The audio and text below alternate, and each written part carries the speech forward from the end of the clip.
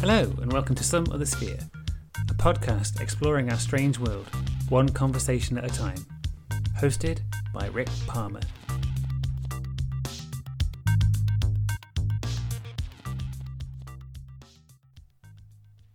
My guest for this episode is Kiki Dombrowski. Kiki is a spiritual researcher and explorer, and has spent her life studying mythology, magic, witchcraft, and the supernatural. She has been reading tarot for over 25 years and is the author of 2 books, the latest of which, A Curious Future, is a guidebook to some of the more unusual techniques people have used over thousands of years to try and predict the future. Currently living in Nashville, Tennessee, Kiki is also a really positive and generous presence on social media when it comes to all things weird and wonderful. And it was a delight to get her on the podcast to talk about her life and work. Lovely stuff as ever. Enjoy! Kiki, welcome to the podcast. Hi, thank you so much for having me.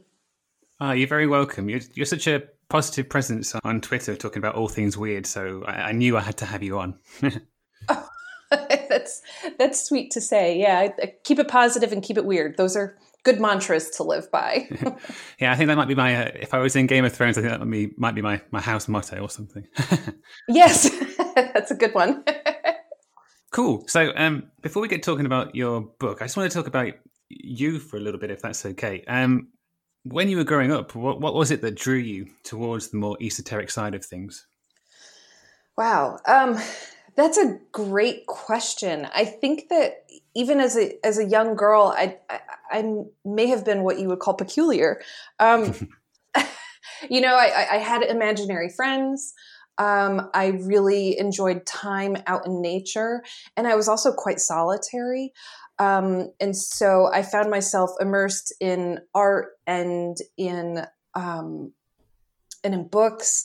And as I grew a little bit older, probably around adolescence or so, that is when I started taking to maybe the esoteric side of things. And that's mostly in part because I was having experiences.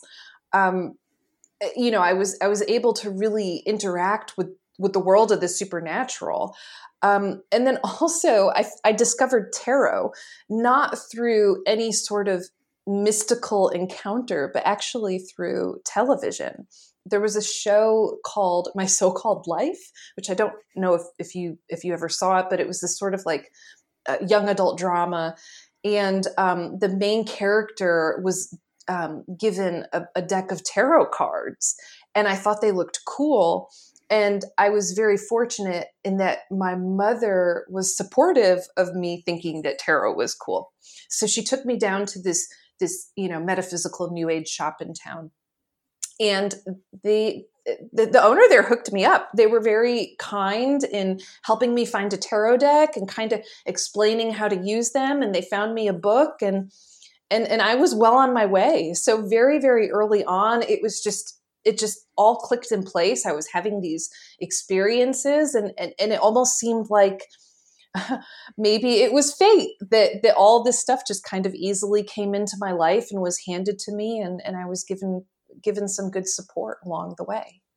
Oh, okay. Yeah, it's interesting you say that. Sometimes you can imagine that something very unusual must happen to sort of bring you into to garner an interest in this kind of thing, but like you were just saying there, those tarot cards just look cool. It's something that kind of stokes an interest, isn't it? I think when you talk to most people about how they sort of become interested in the paranormal, it's often it'd be like something in a TV show or a book or something, and it'll just spark that initial fire that grows and becomes a fascination.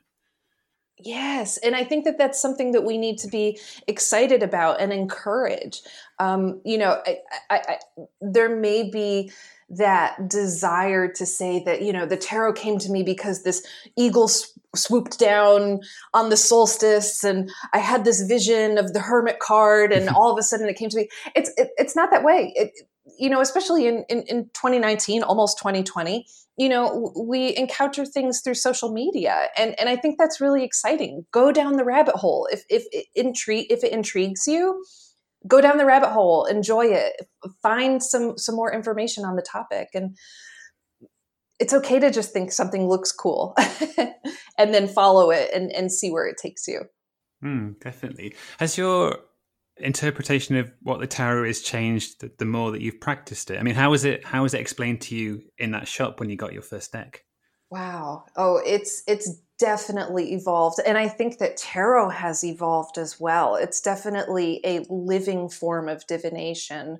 So as it develops, the interpretations of it develop, and most certainly my relationship with tarot has developed. I think that, as somebody who's, 13 years old going into a shop to learn tarot, they probably toned it down a little bit,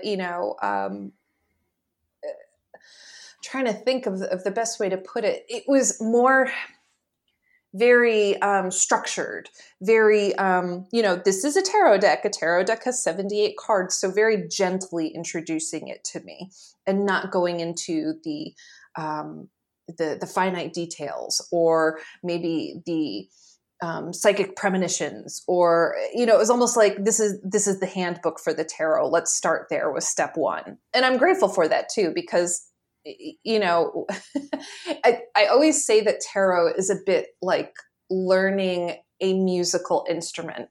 So when somebody learns a musical instrument, there are prodigies, and they might pick up the violin and they're just able to play it really, really well, really, really quickly. And there are other people like me who, if I picked up a violin, I probably would have to go to lessons day after day after day. But no matter what, when you learn a musical instrument, it's always evolving. There's never a point where you've learned so much, you've hit a cap and there's nothing else to learn. And the same goes with tarot. So, over time, I could look at a tarot card and see something in it that I haven't thought about for years, or haven't thought about ever. There are always little hidden symbols. There's always these little hidden images that sneak out and nudge you when you need to see it the most. So those are kind of the insights that I learned over the years of working with it. But I think that when I started, it was definitely just much more simple and structured, and I'm thankful for that. But as I've grown with the tarot, I've learned that it could be a very complex and very, very spiritual and mystical system, which is even cooler. No, I totally agree. I have to admit, when I started trying to learn tarot, I did find it a bit overwhelming because, like you say, there are 78 images there, and trying to understand the combinations of cards. I mean, I'm not sure if I was trying to run before I can walk, or I was just perhaps overcomplicating it myself. But I think the best thing, what I found is the best thing to do is just to kind of keep doing readings for yourself and see what you can get from the cards. Is that something that you think is kind of the correct way of doing things? Yeah, I think so. It is complex. And it is overwhelming when you first get a deck of tarot cards and you just go, oh my God, how am I going to memorize this? How am I possibly going to figure this out? And I think you're right that practice does make perfect. So even going back to that musical instrument idea where, the more you practice the violin, the prettier it's going to sound. And the more you practice reading tarot, the more fluent you will be in the language of the cards. And the easier it will be, it will just become easier for you to look at the cards and go, oh yeah, I know what this means. It takes a long time to feel confident enough to just say, well, this is what the card says. And if you agree with it, that's wonderful. Let's follow that thought. Or if it doesn't resonate with you right now, let's put it on the back burner and kind of look at other potential meanings of what this can mean for you. But to go back to your point, I think that practice makes perfect. Yes. And it could be as simple as just pulling one card, looking at it and going, without looking at the book, without even opening the book first, just look at the card and say, how do I feel when I look at this card? If I was one of the people in this card, how would I feel? How would I be reacting to the scene around me? And that could be a very, very powerful thing as well. So if you were the hermit I'm using the hermit because it's such an iconic symbol. Led Zeppelin used it on an album cover. But imagine if you were the hermit. So you're looking at the hermit card, and the hermit is kind of like on this mountain peak holding a lantern. How would you feel in that setting? So I think it's personalizing the tarot can be a very special way of practicing as well. But one card a day is wonderful. It could be really overwhelming if you're like, you know what, I'm going to read for myself and I'm going to put 10 cards down and try and figure this out. Just baby steps. Yeah. Oh man. Yeah. I struggle with 3, so 10 would be absolutely. Yeah. I couldn't do that. And sometimes if you ever say, you know what, I am going to go into this, I am going to take that deep dive, I am going to do a 10 card reading, find a friend to share that experience with, because sometimes it's really fun to just sit down with somebody who's also learning tarot and to kind of like dissect the reading. Well, this position is supposed to represent the past. What would it mean to see this position in the past? Can you think of anything that correlates with that happened to you? And just bouncing ideas off of each other is really nice. And it also creates a safe environment where, you aren't talking to somebody in the public who says, give me my lottery numbers, or nope, that's wrong. That could be very intimidating as well. Have you found that through practicing tarot, your understanding of the supernatural and the paranormal, has it helped with your own ideas about what that sort of involves? I think that, wow, that's a really loaded question. And no, that's great. No, I guess I've never thought of that, but man, that's really interesting. So the tarot is really, we've obviously discovered that the tarot can be very complex, and there's layers upon layers of interpretations and meanings. And depending on where that card sits can make it mean one thing versus another. Man, I almost think it's the same with the supernatural. There's nothing easy breezy and simple when encountering the world of the supernatural and tapping into, the esoteric world. There are so many layers. We interact with it, and every single time we interact with it, it could be different from another time. So I guess that, to answer your question, the tarot has made me realize that the world we live in is not just this 5 senses. Yeah. There's clearly something happening beyond this. And we're not going to get it just by going, okay, well, this science book says this. We have to tap into something different. And I think that the blessing of tarot is that it allows us to knock on that supernatural door. Yeah, I mean, I agree. I feel like when you're reading tarot cards, you're engaging with your subconscious, and if like me, you think, well, you don't see your subconscious as being sort of contained within your brain. It's something different to that. You're engaging with something else, aren't you? You're engaging with the other, as it were. And so I guess if you're engaging with it, whatever it is, it can sort of notice that, I think. And I think I found by doing tarot, you're sort of opening yourself up to being someone who's more open to that sort of interaction, perhaps. I agree. I think that, I don't know who said it, but I'm sure that somebody in the paranormal field would be able to answer this. Whoever said, if you look at it, it looks back. Yeah.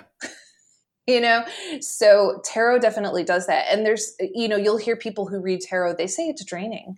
And I had a friend who was a fellow tarot reader, and he actually stopped reading tarot. He said, man, I think reading tarot took weeks or months off my life because oh no. Yeah, you're just, it requires this monumental amount of energy that maybe we don't have a full understanding of. I don't know. And by the way, too, I don't know if you hear cats in the background, but my cats are howling. Oh, okay. It kind of distracted me, so I apologize. No, that's all right. We've had dogs before, so this kind of evens it really? up. So. My cat is just like, what is going on? maybe she wants a little bit of the stage too. So anyways, going back to the tarot a little bit. I think that tarot really, I think that the more you engage with tarot, or you engage with divination of any kind, or you just say, I really think that doing that says, I am open to unusual opportunities. I am open to the supernatural interacting with me. So for better or for worse, I think that some people, like I said, like my friend, felt extreme discomfort with it and said, I'm not going to read tarot anymore. I kind of enjoy it. I think that it gives a profound feeling of there's more to life than this. There's something going on. There's so much unexplained just beyond what we see. And the tarot is just this vehicle to kind of tap into that and give a deeper and wiser meaning to what's going on in the present moment, or tarot is obviously used for exploring future. So I think it's really cool to use tarot and say, wow, this is a great way of making decisions. Maybe not the only way, but it opens dialogue, which is important. Yeah. I get concerned when people are just like, well, I've had people who come in and they get reading after reading after reading after reading. And it's like, man, just, take the information from a tarot reading and just mull over it, think about it, brood over it, meditate on it, pray about it, whatever it is, light a candle, whatever. But use that as an opportunity to just have a conversation with yourself about what are the best next steps. Mm. So you've lived in America and you've lived in Europe. When you've done readings in the different places that you've lived, have they felt different? Can the place where you live inform what might happen with a reading? I think in interesting ways, it's more of the culture. I don't know if it's the spirit of place that really informs the reading. Maybe it does, but I noticed that it's the culture and how people interact with tarot is different. So I never read, I lived in France for a little bit of time, but I never read tarot there. Okay. And I was a lot younger when I lived in France. But when I lived in England, I actually read tarot a little bit. And I found that the people that I read for kind of were a little bit more quiet. They responded to it differently. I don't know if it's because the people that I was communicating with, I was there for university. And so maybe it was just more of like I'm just doing this to see what it's like. It wasn't like they were there to have this sort of spiritual experience, but just to observe and see what happens. When I lived in the Northeast in America, it just felt a little bit more open-minded there for me. So when people got readings, they just were there to have the experience, but also to gain insight, to gain wisdom. And I think that maybe in the Northeast, in New England, there wasn't this idea that tarot was evil, which I tend to find in the South. There's a lot of judgment passed on it. So reading in the South, there are times where I just feel like I'm a little bit more closed off about what I do. Although, like I said to you earlier too, like Nashville is growing. It's a little bit larger. There's lots more transient people, but I've never openly just been like, oh, I read tarot. Like I have to feel out my audience to determine whether or not it's something they'll be comfortable with, or whether or not they'll, ask me to go to church with them the following Sunday.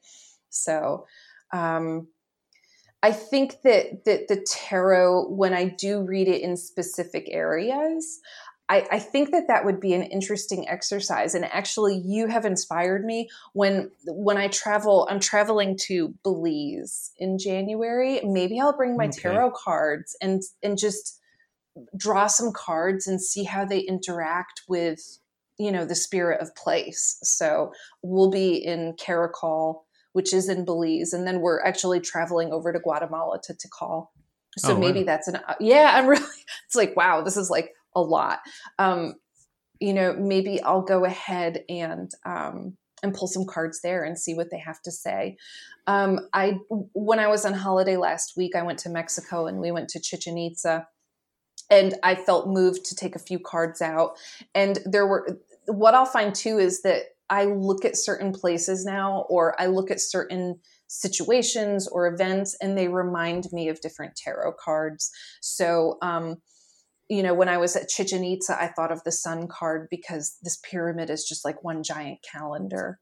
So yeah, it could be interesting. Maybe you've inspired me. Now I'm going to have to go to, like, every time I go on a trip, I'm going to pull cards and see what they say about the different neighborhoods I'm in.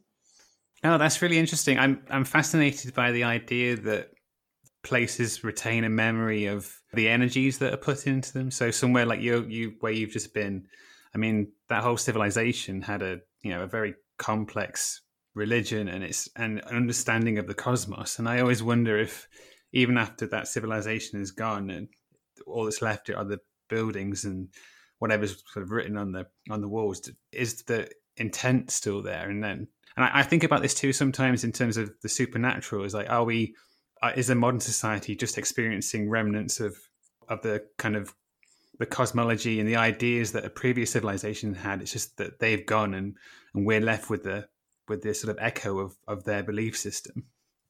I love that. Like, we're more empathetic than we think we are. And we are being on maybe it's a genetic level, like a DNA level, or even just a spiritual level, we're being influenced by what they had done previously. And I know at Chichen Itza in particular, we couldn't walk on the buildings.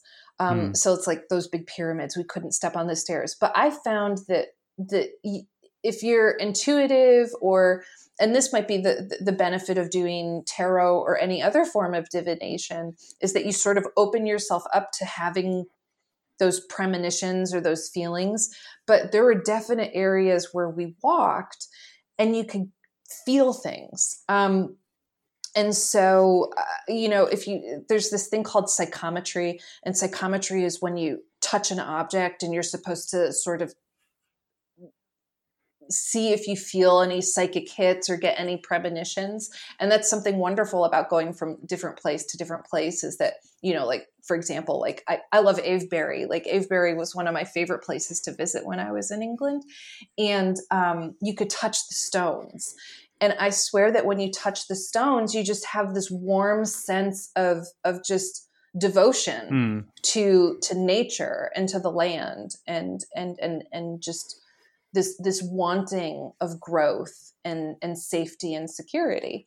And I did the same practice when I was in Chichen Itza, but I felt kind of neutral to it there. It was a different feeling. I don't know, just maybe spiritually, I just didn't connect as deeply. I was also, it was a lot of culture shock for me, and there was a lot going on in a short period of time. So I really couldn't, sit down in lotus position and meditate amongst the pyramids. Right. But I urge listeners and even you, if I know that you've had somebody on who talked about stone circles. Like, if you ever have the opportunity to go to maybe a sacred site or an ancient place, to try and sit and maybe even touch the stone, if it's allowed, and see if you pick up on anything. Definitely. I mean, I remember that interview, and what we were talking about a little bit was the sort of the phenomenology of these places, like why they are where they are. And it's a modern concept to try and understand why something is where it is. What you're trying to do is you're trying to interpret the past from a modern perspective, and it's hard to have that. I think the best thing to do is, like you say, is kind of have a bit more of a tactile relationship with these places. We're never going to actually fully understand why these sites were where they are, but you can get a bit of an understanding of what they are, can't you? I mean, a lot of them seem related to the sun and the moon, and some of them seem like they were sort of like a calendar that allowed people to know when to plant and when to when to harvest and things like that. And also some of them were just meeting spaces, but sometimes you can get a bit too bogged down, I think, with the detail, and perhaps the better thing to do is just try and, engage with them on a more personal level. Yeah, agreed. Because, I could tell you everything that I learned from the archaeological perspective of, for example, Chichen Itza. Like, actually, one of the cool things is about, and I'll just say this, about more of the archaeological aspect of Chichen Itza in particular. That massive pyramid, it's called El Castillo. It was built on a cenote. So there seems to be this need, and this seems similar with a lot of ancient civilizations and sacred places, not all of them, but there's this connection to water. So it seems that there's this energetic potency by having water nearby. So knowing that this massive pyramid was near all of this water felt really, really special. And the other cool thing that I found out about that pyramid too is that is layer 3. There are 2 other structures underneath that pyramid, and they don't know everything. And I think that's important to keep in mind too, is that, there's limitations to what we understand archaeologically and historically, and having a tactile encounter or even a spiritual encounter with it can give you a personal connection and maybe more of a respect or appreciation for, wow, how beautiful these sites are. Definitely. I mean, I've never been to Mexico or Central America. I would love to. I mean, it just looks like those places are so breathtaking. Yeah, totally. It's just interesting, but it connects too. There's so many sacred sites in England also that are just as beautiful and profound. And yeah, maybe I need to go to them before I miss it. hot foot it to Mexico. Yes. Have you been to Stonehenge and Avebury? I haven't. I would love to. I'd also like to go to Orkney as well. There's some fascinating stuff up there as well. And but after my interview with Andy, it did make me think, well, I should really make more of an effort to get out to these places. But it's always something you kind of want to do and then put off and then end up not doing it. Shame on me. You're like, wait, where did the month go? Yeah, exactly. While we're on the subject of archaeology and ancient civilization, I did want to talk to you about the mound building culture in the United States. As someone who's interested in archaeology, what sort of awareness is there of the Adena culture and the mound builders in general in America? I would say extremely minimal. And I would say minimal for me too. So really my first encounter with the mound builders was a couple years ago. Here, I'm in Nashville, and in Tennessee, there are mounds. And actually, believe it or not, there are mounds right down the road from Nashville. And you can contact the state park and they will host a tour and you could go walk on the mound. And that was my first encounter with it. And I was so delighted to know that this sort of ancient archaeology, these ancient civilizations existed around me. I was really drawn to moving to England for that. Like, I loved the fact that in England there were stone circles and castles and these, like Silbury Hill and all these fascinating things. And I thought that it lacked in America. And I was just so delighted when I came back. I was like, oh God, it's all around us. And I think it's really untapped. Where were we? Was it Indiana? The Cahokia Mounds are, I'm going to Google this right now. Cahokia, like, I was literally there in May and I can't even tell you what state it was in Illinois. And I guess that really, that speaks to how little we know about mound culture and ancient civilization that happened on North American ground. Graham Hancock came out with a book this year, and that started to open up the topic. I'm going to see the name of his newest book. Is that like America Before or something like that? Yes, you've got it. That's it. He came out with America Before, where he started to talk about the idea that, hey, maybe something was happening here prior to this sort of like idea that humans came over here on that land bridge from Siberia and came down from Alaska. And in the book, well, I haven't read all the book, but I was very, very fortunate enough where I got to listen to him share a lecture, actually not far from Cahokia Mounds, which is this mound site in Illinois, not Indiana. But I think that for him, these different mounds and these different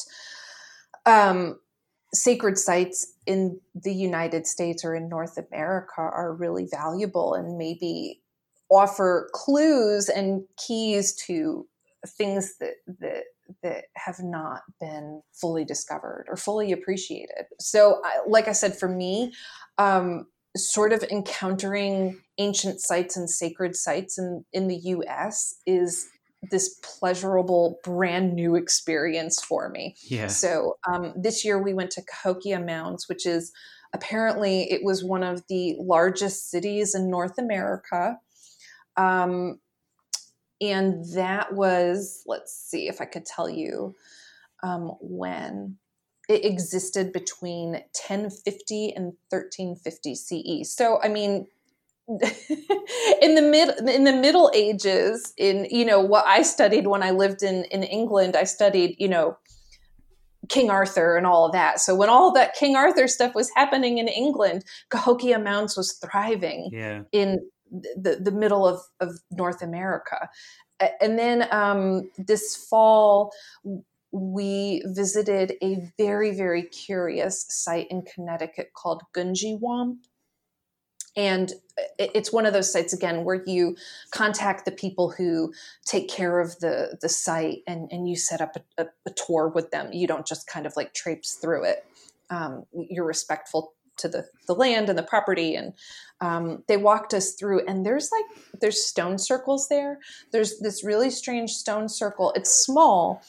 It's not like Stonehenge. When they told me stone circle, I was expecting like, oh, wow, there's like a Stonehenge in Connecticut. It's very small, but it's shaped like it looks like a turtle. So to me, it's really been interesting because I've gone to all of these sites recently, but it wasn't taught to me.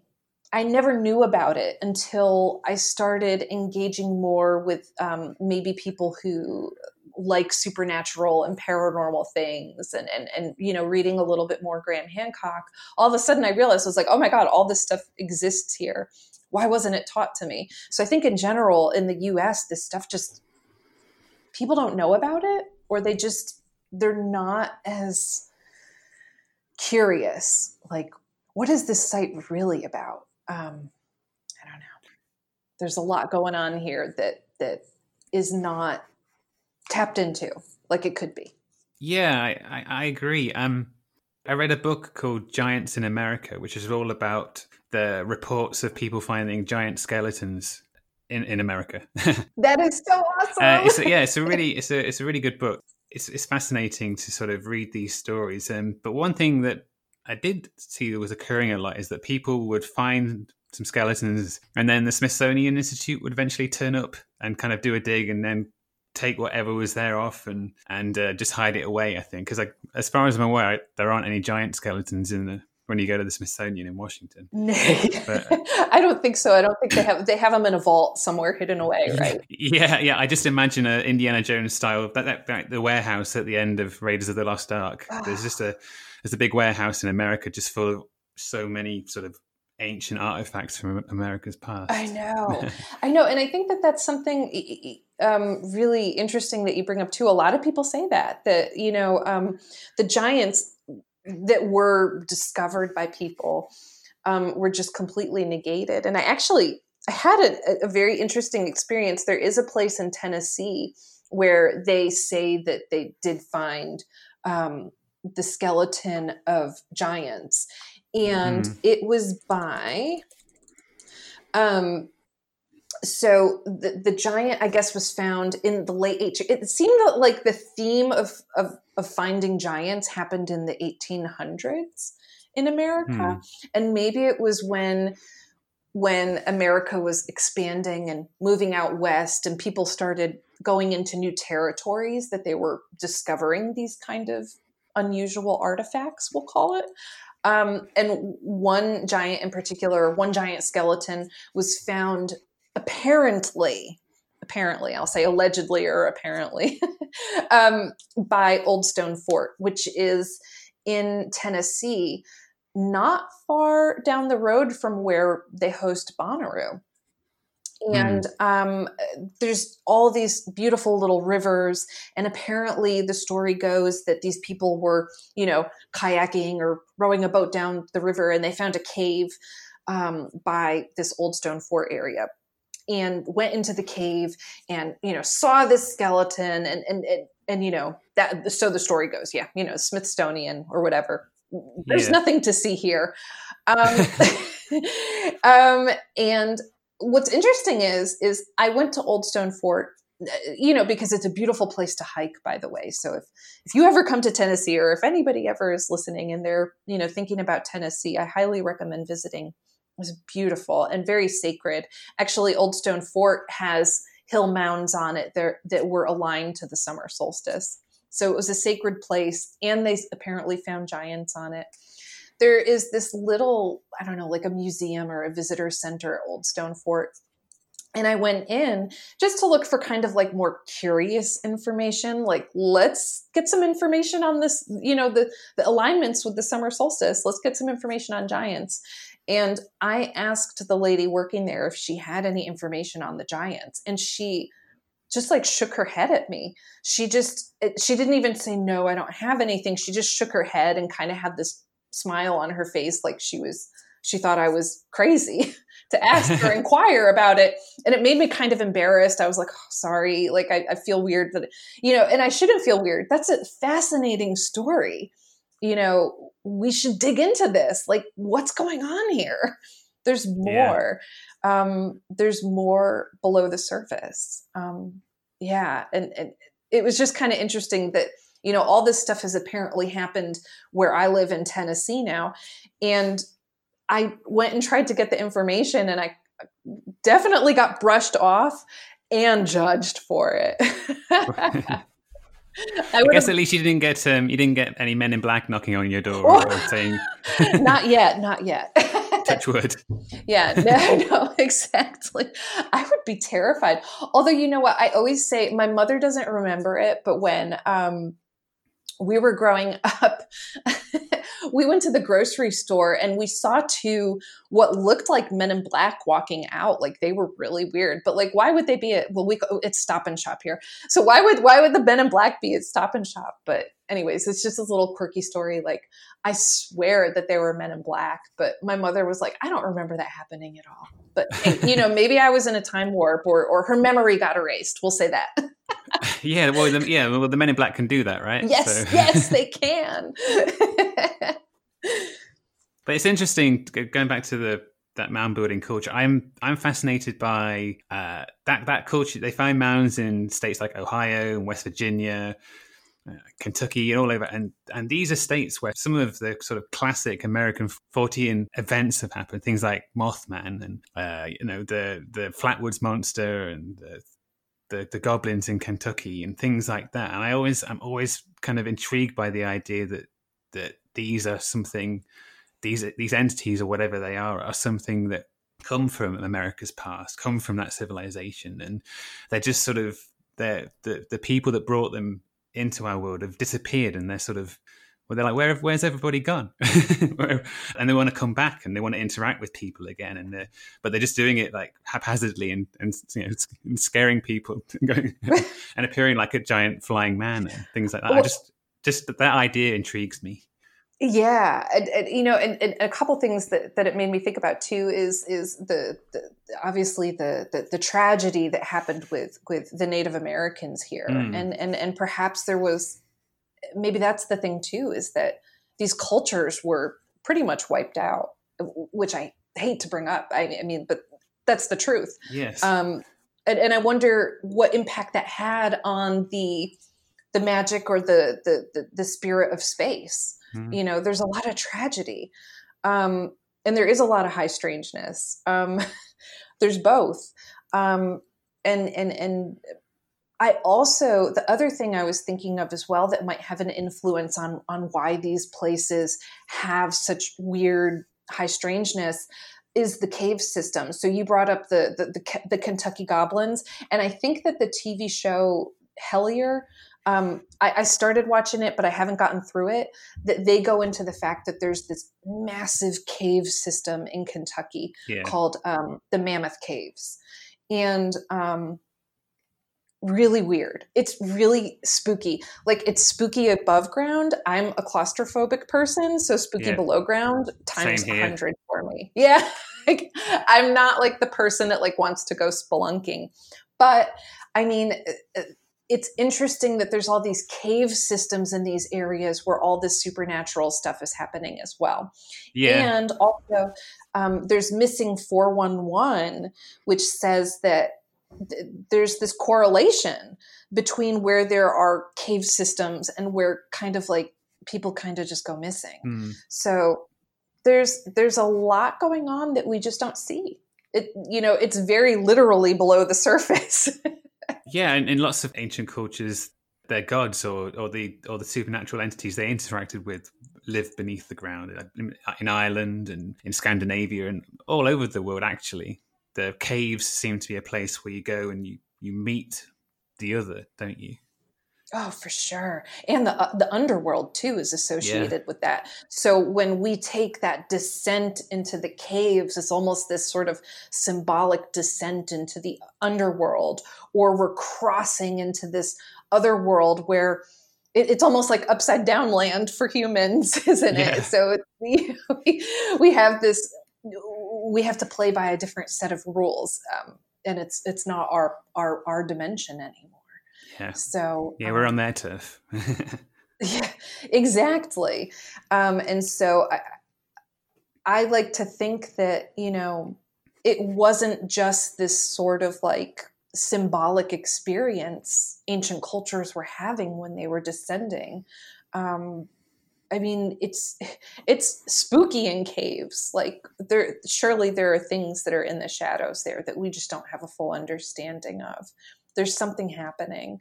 And God, that Flatwoods monster. You know, Flatwoods, it's Flatwoods, Virginia, is West Virginia. I drove through there once. It's a small town. I think that and then there's the Mothman in Pleasanton, where, there's so much happening. And that is interesting too. We have a lot happening in the US. Why?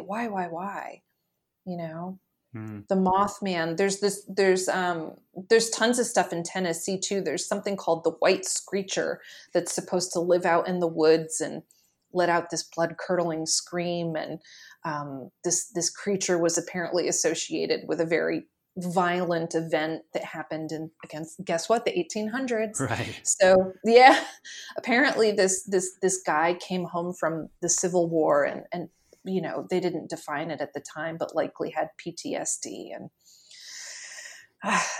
really did a number out in the woods, you know, just had a lot of violent issues, apparently killed his family, you know, so this sort of violent story rose from, you know, actually, I'm sorry, I'm kind of skipping over, but I was thinking about it too. There seems to be a correlation between supernatural events and stuff that happens with humans that's violent. Yeah. You know, so I think about that as well. And that makes me think of Gettysburg, and different sites where violent things happened. And then all of a sudden the repercussion is that we have these supernatural events. So are we tearing the fabric between our world and the other world by, you know, engaging in violent activity? I don't know. Yeah. I mean, it's a lot of, and the spilling of blood, I would say. That's got there's a tradition there, isn't there, in certain cultures of sacrificing in order to placate or satiate something. And yeah, I always think that, you know, you have to be careful if you're going to sort of use blood in a ritual, because whatever you're engaging with is going to get a taste for it. So I would never do it, but you know, if you're engaging in blood sacrifice, then yeah, whatever you're engaging with is gonna. I like this. I want more, please. And I think the gods are satisfied with other offerings as well.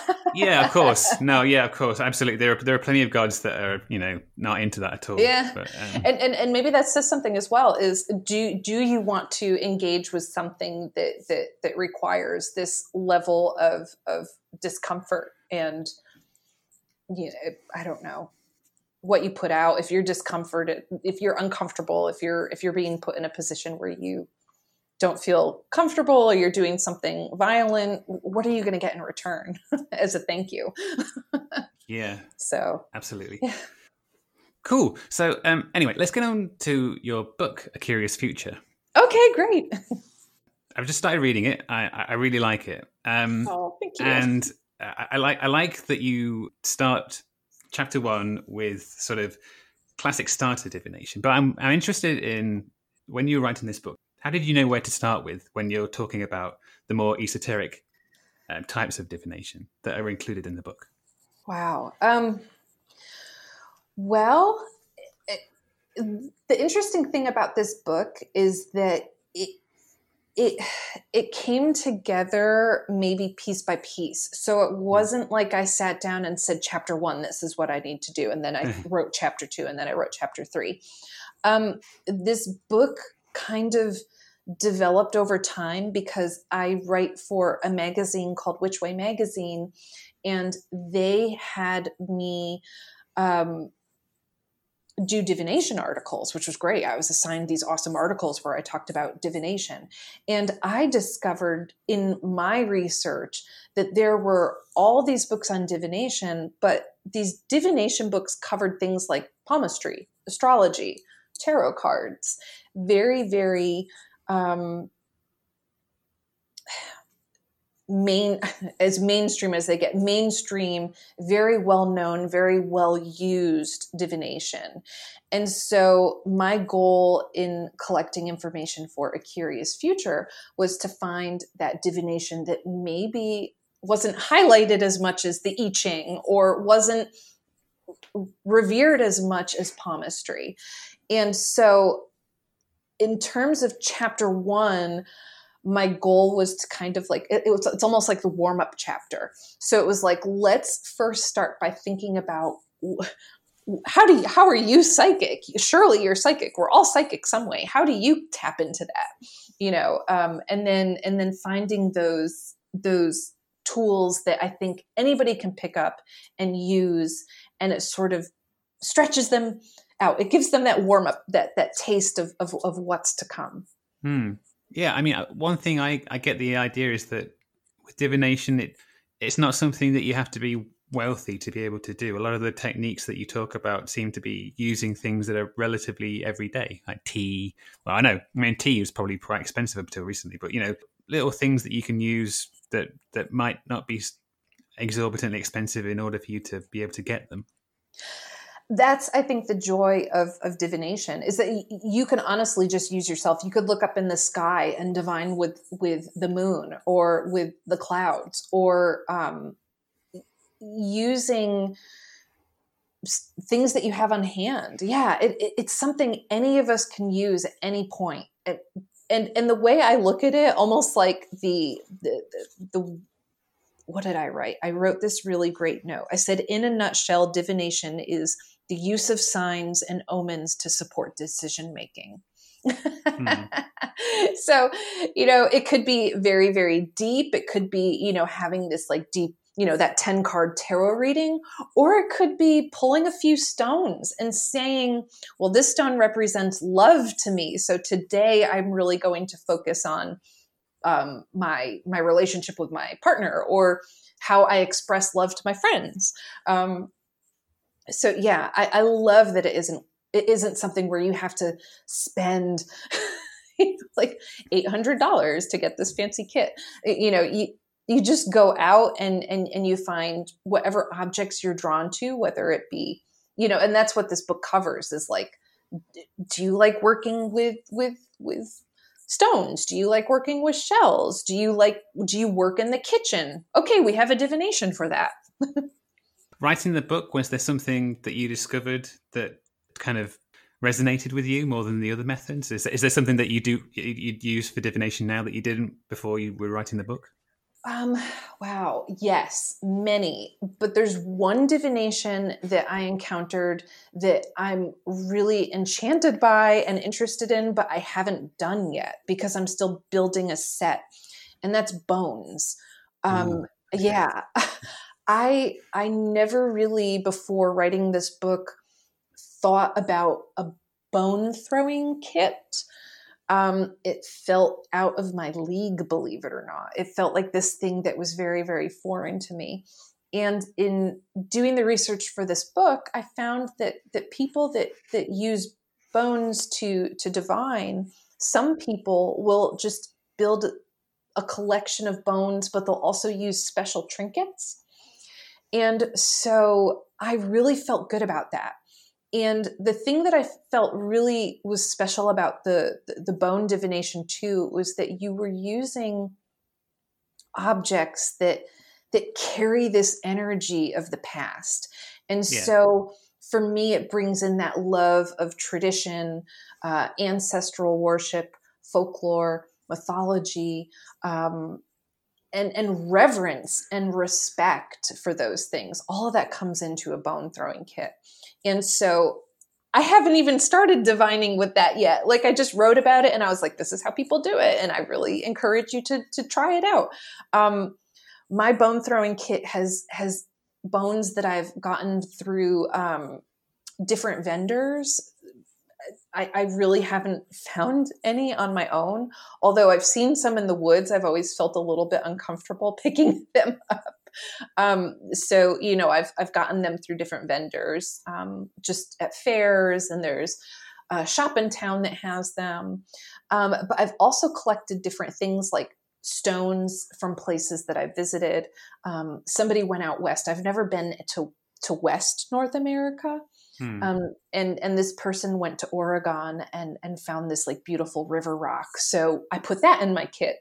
And then, I found some trinkets that belonged to my grandparents and I added that to the kit as well. So I think for me, to answer your question, the bone divination was the one that blew my mind the most. Even though I'm not doing it yet, I just love that it's this like practice that has taken a lot of time to sort of create and put together. And someday I'll have a kit that I feel ready to take out and allow people to cherish with me. Oh, well, that sounds nice. It sounds like a very personal experience, doesn't it? This kind of thing, engaging with forms of divination and magic and things like that. Ultimately, it's always going to be quite personal, isn't it? Because it's yourself engaging with something that is sort of non-physical in a way. Yeah. But you And use physical means to help with that, ironically, I suppose. yeah. And I think you bring up a great point too. Maybe there is something to be said about having a form of divination that you are truly connected to. If you develop a relationship with that divination, maybe the output is going to be even more profound, more strong, more reliable. So it's an interaction that you have. I always say that my old tarot, I had a tarot deck that I used for over 10 years and it finally retired. And it was almost like, I really call it its retirement. I developed a very deep and personal relationship with the cards to the point where there would be days where I was reading with that deck, and I would say, wow, my tarot cards today just have no time for your BS. Or my cards today are feeling extra loving, like they had a personality that developed over time. And that definitely helped create a very, very special relationship that benefited whoever got a reading from them. Hmm. Yeah, I mean, I like that idea. The idea of what are perceived to be inanimate objects having personality is something that chimes with me. I quite like it. I I mean, I love like that it a lot, idea. actually. Yeah, I love the idea that we can put our energy and our intentions into that to create something, and for better or for worse, I guess. I like to obviously, like, stay positive. That's one of my mottos. So I love the idea that you can just hold on to an object and it could carry that energy for you. And in talking about this, it made me think I got a reading from somebody who read tarot. And while shuffling the cards, she actually made you breathe onto the deck, which I thought was this incredible. I don't do that for people who get readings with me, but it makes me think, like, you breathe life, you breathe your energy into this object, and that creates sort of I don't know, like, it charges it, it energizes it, it imbues it with your own form of magic. One thing I remember from the book is that you talked about sometimes when you do a tarot reading, you will also complement that with a rune casting. Can you talk a little bit about how those two systems can work together? Sure. I think that first of all, tarot is a highly compatible. Tarot is lovely because, like, you could really use it with other forms of divination.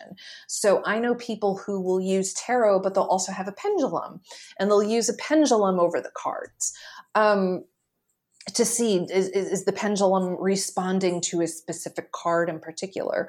For me, I was obsessed with runes. For some reason, I don't know, when I turned about 18 or 19, I found runes, and for some reason I was just really, really pulled to them. Maybe it was a past life experience. Maybe I just think they're really cool. I don't know, but I discovered them just through reading and research in magic and witchcraft. And I found they really spoke to me.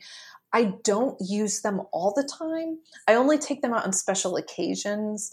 But what I do is I'll do a tarot reading, and I do those hefty 10 card readings.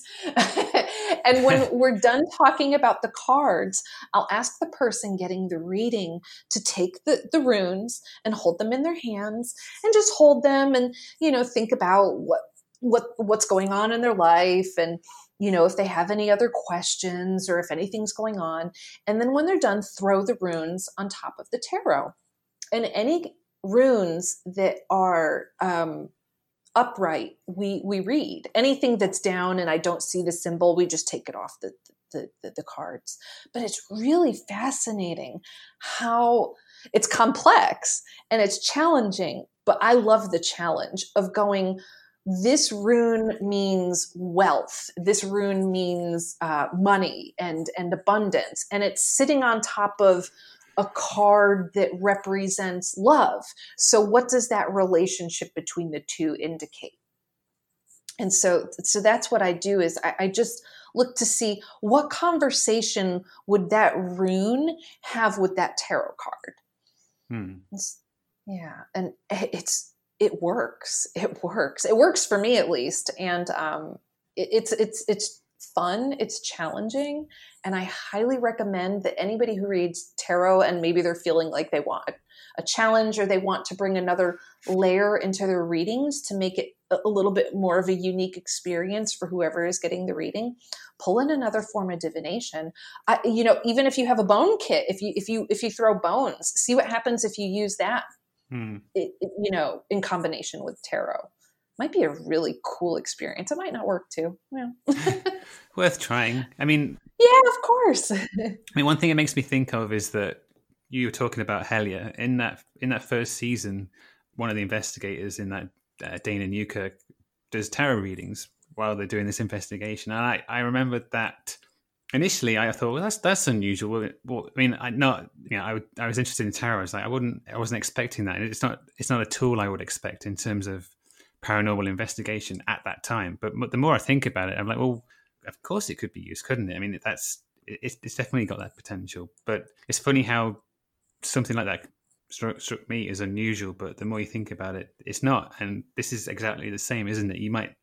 Some people might not think to kind of combine the runes with tarot, but like you were just talking about, they do or can complement each other. And it's funny how fixed ideas can still exist within what is supposed to be an area that encourages open-mindedness. Yeah, yeah. And I see that too with divination even. Especially with runes, there seems to be a battle between the esoteric interpretations and the academic interpretations. And it could be said about anything where, and even with age, like there's some sort of ageism involved as well. Like if this is a new form of divination, it can't be as good as this old form of divination. Yeah. I think ultimately you have to use the tool that works best for you. And I love the fact that Dana uses tarot in her paranormal investigations. Yeah, definitely. There are people that people use divination tools in investigations. Dowsing rods, people use dowsing rods all the time. It's not my particular cup of tea, but some people do use spirit boards. So divination tools are not new to paranormal investigations. If that's the tool that works for her, that's awesome. And I think that's really cool. I think that if you're well-versed in tarot and you're using it in an investigation, wow, that could give you a lot of information. You could see, who are you talking to? What happened to you? Is this safe? Is this something that I should probably pack up and go home? I could see that could really create a very enriching experience. I'd love to try it. I actually built out a tarot spread to attempt in a paranormal investigation. And that will be in the January edition of Which Way magazine. So if anybody's interested in seeing it or trying it, yeah, definitely. Wait, yeah. Cool. So what's next for you after this book? Do you have another book in mind, or are you right for the magazine for a bit? I have a lot going on. It's almost like behind the scenes stuff. So I have a ghostwriting job that I am going to be starting. And then I am going to be doing a lot with the magazine in terms of just helping them build their brand and do some big extracurricular projects for them. For me personally, I have some ideas for next books, but what I'm most interested in doing is actually putting out a second edition of the first book that I wrote. Which is no longer available to purchase. And it's not that I don't love it or I don't want people to read it, but I look at it and it's grown. And so what I really want to focus on personally is just kind of building that book out a little bit. So the cool thing about A Curious Future is that it's this really petite book. It's a lot of information in a compact space. Yeah. And the first book that I wrote is really long. It's really thick. There's a lot going on. And I just feel like it just needs some attention, some renovations. And I'm actually looking to see if I don't know if there's a publisher that wants to pick it up or, so those are really the big projects for me is renovating. I'll call it renovating book one, the ghostwriting project. And, I try and dip into some social media stuff too. So I'll, put blog posts up every now and then. I do a lot of kitchen witchcraft and tarot readings. And I'm trying to expand a little bit and do a little bit about the traveling that we talked about. So I do some work with Liminal Earth. I know you interviewed them as well. Yeah, that was a great chat with those guys. It's such an interesting project. Yeah, it's so cool. I love the idea of people being able to open up this map by going to their website and going, what kind of weird stuff has happened around me? So I support their networking in Tennessee. And a lot of weird stuff happens here. So I'm trying to do a little bit of that as well. I'm kind of busy. Yeah. That's a good way to put it. I'm a busy person with lots of projects going on while working full time. No, it's more power to you. It sounds like you're making the most of your interest in this kind of stuff. Absolutely. And I want people to just, I'm so grateful for what you do as well, because I think that we just need to get it out there that there's a lot going on in this world that is unusual and intriguing and mysterious, and let's embrace it and talk about it openly and enjoy the fascination and the curiosity of it. Yeah, definitely. I mean, since I started doing this podcast, I feel like I've become part of a community of people who are sort of similarly minded to myself. And before that wasn't really the case. I mean, my friends would sort of indulge me when I went on a bit of a riff about Mothman or Jeff the Mongoose or something like that. You know, they're like, oh, okay, Rick, you know, that's fascinating, but let's just. But now I've got a network of friends who I can talk to about that stuff, and it's been great. It's really good. Yeah.